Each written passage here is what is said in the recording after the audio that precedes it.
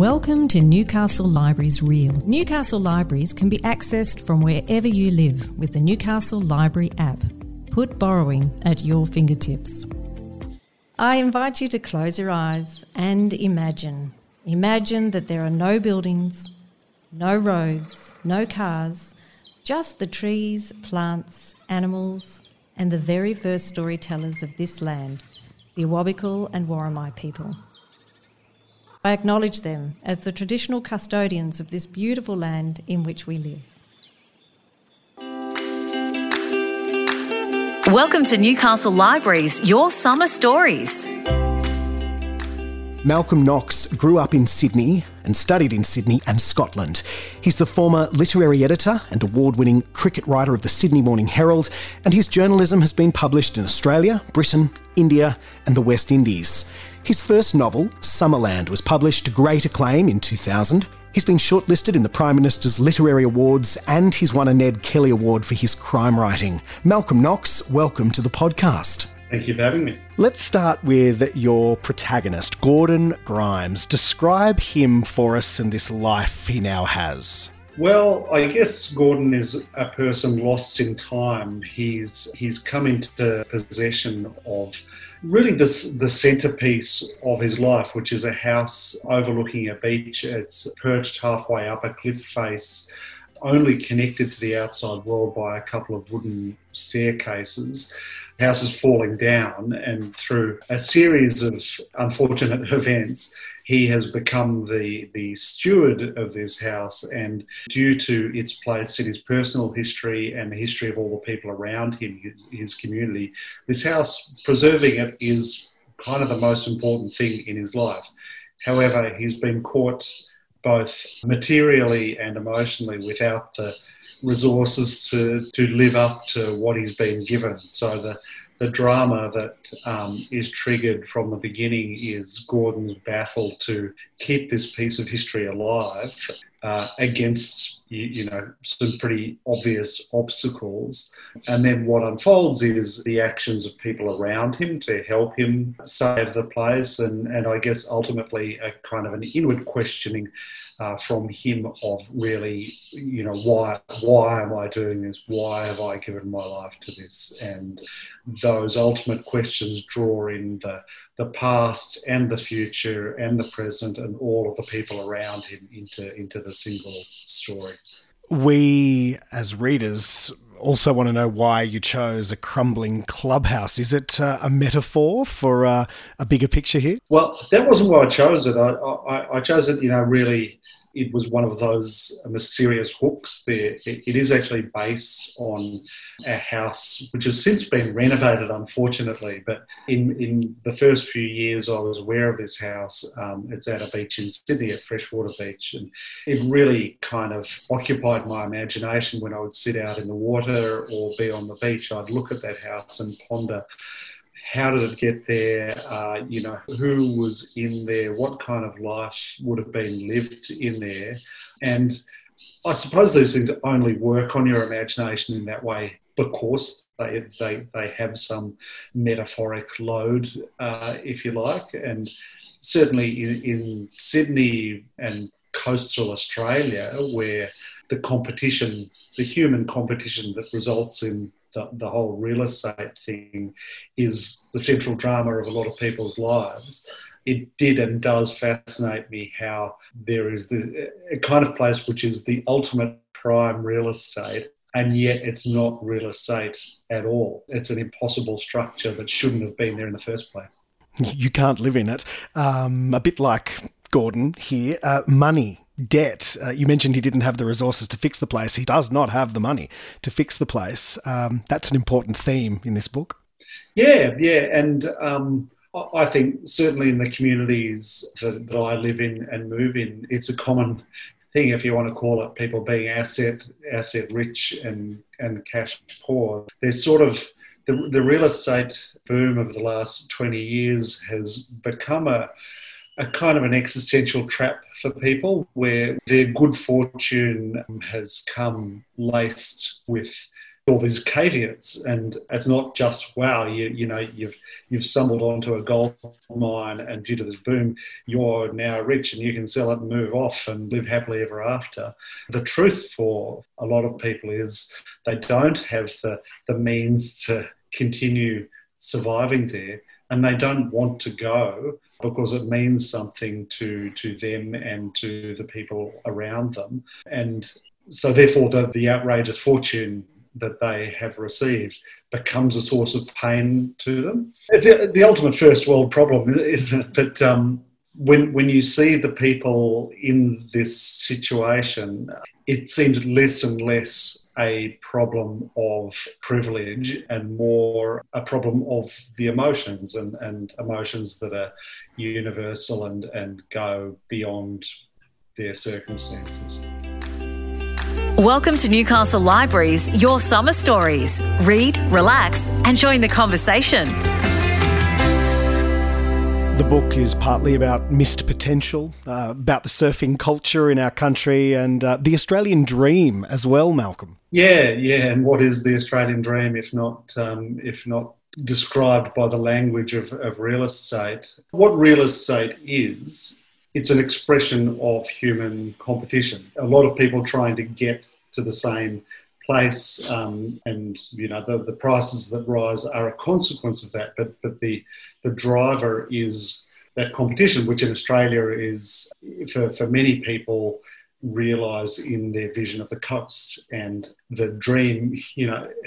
It's not called an Australian dream for nothing. There's a lot of it, 9/10 of it, which is in the imagination, and that 1/10, which is reality, is the reality that Gordon's life is made of, because the competition that causes the boom is also the competition that makes his daily life such a strain. The Australian dream we'll start calling the Australian competition. I like that.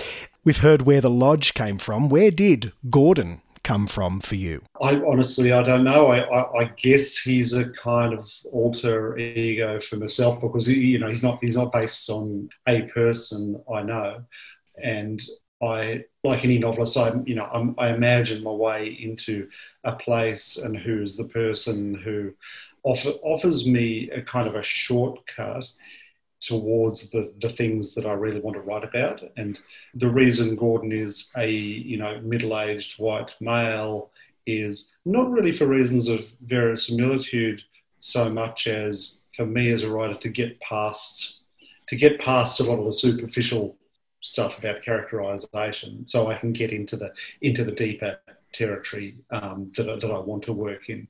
So the similarities of somebody like Gordon to somebody like me are a writing device for removing obstacles as much as anything. But when you get into those depths, he's somebody very different from me, and certainly the challenges he's facing are different from my own. Why not dip your toes into your summer stories from Newcastle Libraries? Simply visit the Library Lounge on the Newcastle Libraries app or the website newcastle.nsw.gov.au/library. How important is it for you as a writer to make sure that people relate to Gordon or like Gordon or want Gordon to win and achieve and fix the lodge? And how do you make sure a 75-year-old lady who might be reading this book also relates to Gordon? Yeah, well, the primary object of the author is to have the reader believe in the reality of the person, and they can't begin to cheer for him or even cheer against him unless they believe in him and believe that he's real. Now, even somebody, let's imagine this reader, even somebody who's turned off him a bit, I don't mind that too much, because in order to be turned off by him, they'd have to have some preconceived ideas about who he is. An opinion. Yeah. The worst thing that can happen as an author of realistic fiction is for your readers not to believe the character is plausible at all. So whatever emotions Gordon arouses in the reader, any emotions are good as long as he can be believed in. Let's talk about love. Gordon has a wife called Kelly who has had an affair and is leaving him. He has an interesting relationship with his son Ben, who is socially awkward. Those relationships for you, why did Gordon need to have those relationship breakdowns as well as all the hard work when it comes to the house? Oh, you sound like you feel sorry for him, and it's a dramatic starting point. And for me to believe in Gordon myself, those things had to have happened to him. That's just the character who arrives almost fully formed onto the page. A person who's kind of got a past, and as you know from reading the book, Gordon's past is very much a problem for him because he's a sentimentalist, and so much of him is about trying to bring the past along with him and trying to bring the past that inheres in family and those relationships, to make people recognise the past and to make people value the past as much as he does. And yet the more he does that, the more he's confronted with the idea that you can't be selective about the past and you can't cherry pick from these relationships and bring only the parts of them that you would like to be valued. It's an all or nothing deal. And really the tug of war over that all or nothing versus selective view of the past is the dynamo beneath all of those relationships, and probably most notably Gordon's relationship with his parents, which is all about how much of the past do we want to remember and how much are we choosing to remember, and how does that affect us each day going into the future. It leads us to another topic of resilience and Gordon's tenacity. He just keeps trying. Tell us about that psychological resilience, the physical resilience. Yeah, I'm interested by that question because this year, the book was written and finished. It's probably finished just as the pandemic was dawning upon us, but it's a pre-pandemic book. But of course, during the book's birth, everything is inflected by the circumstances that we're all going through. And I've often thought about how Gordon would go if a pandemic hit that world. And for all of his doggedness that you refer to, I don't think resilience comes very naturally to him. And resilience can be a natural facility we have. And we've all seen people around us who the pandemic and all of the changes around it have brought out the best in people. And it can be something that doesn't exist inside us. And the pandemic's brought out the worst in some people. We all probably agree that it's desirable, and the performance of resilience is, if it doesn't come naturally to you, the performance of it is almost more important than having it. And Gordon's a parent as well as a son. He's in that sandwich generation position where he's kind of, he's the only adult in the family. Kelly's an adult as well, but in his direct line, his parents are no longer adults or acting as adults. His son and his goddaughter are not quite adults yet. So all the responsibility is left for Gordon.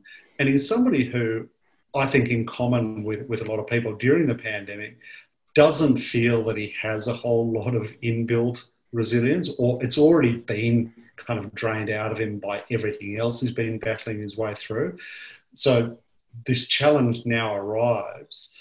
For him, he must perform. His duty is to perform shows of resilience to lift up the generation ahead of him and the generation behind him, because they all need him to step up and perform. And that's admirable of him. But we can see that it doesn't come naturally to him. And the question then, the dramatic question is, how long can he keep that performance going, and what's going to trigger its unravelling? And then as it unravels, how's he going to try and pull it together again? Malcolm, does that resilience always lead to change in Gordon or in your main characters? And that when I talk about the deeper stuff I want to get to in a novel, that's exactly where I hope to lead, which is change. And I think that in this novel, the changes that come about in these characters it's profound in the end.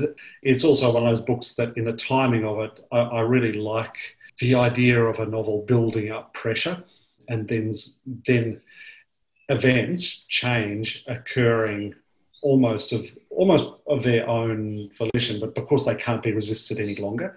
And I think probably about 2/3 of this book is about the resistance to change.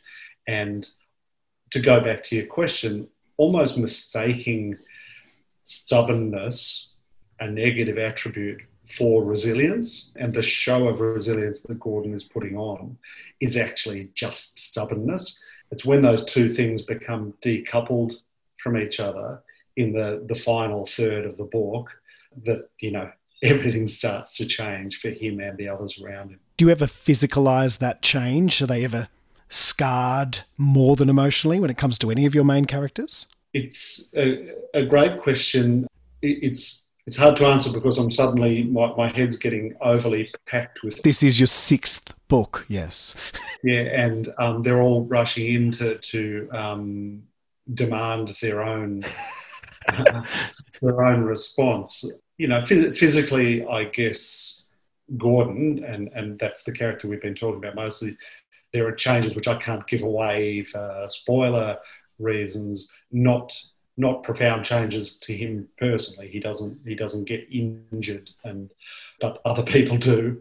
It's more an inner change, and again, going back to that realism thing, I would hope that by the end of the book, a reader would feel that Gordon has changed in the way that we change, we being the majority of us whose lives are largely fortunately without significant physical events such as war or murder or damage of an obvious kind. Create your own summer stories with Newcastle Libraries through our incredible collections, e-learning resources and summer programs. Find out more at the Newcastle Libraries app or website.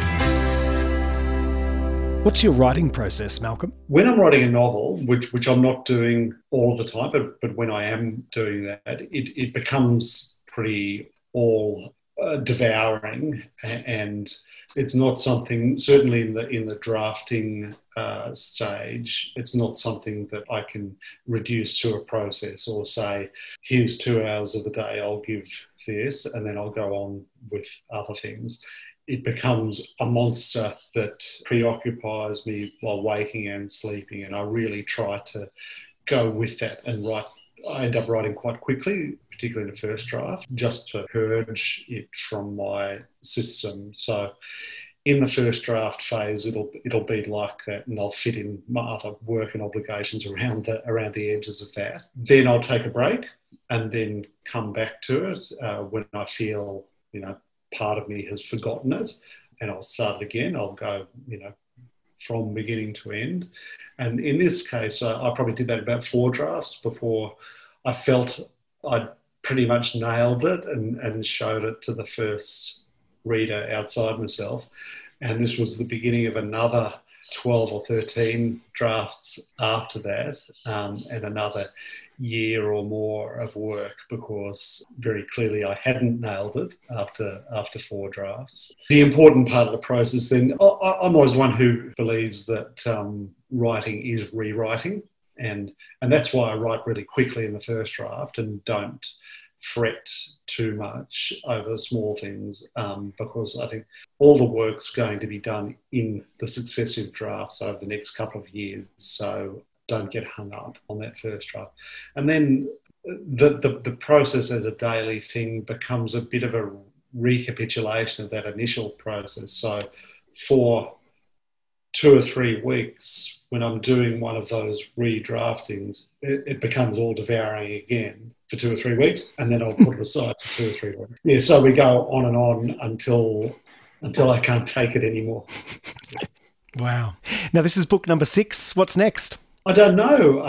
Writing-wise, I always have ideas for novels, and some of them, it's a kind of a process of elimination where some of them get past the ideas phase to where I actually start composing and start writing. But a lot of them, and this has always been the case for me, a lot of them have just died on the way through. I've written 10,000, 20,000, 40,000 words and have just then lost the enthusiasm, and I tend not to go back to them. I have on occasion, but usually when they die, they die. So I subject them to quite a tough gestation where it's really got to have the survival instinct to get through all of the things I put in its way. Malcolm, we're glad Gordon's story didn't get killed off at 40,000 words. It's a great summer read. Thank you for chatting with us. Thanks, Sam. Thanks a lot.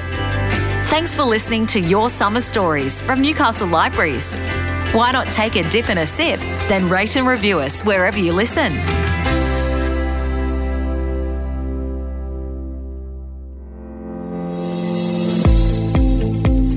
This has been a Newcastle Libraries Real production.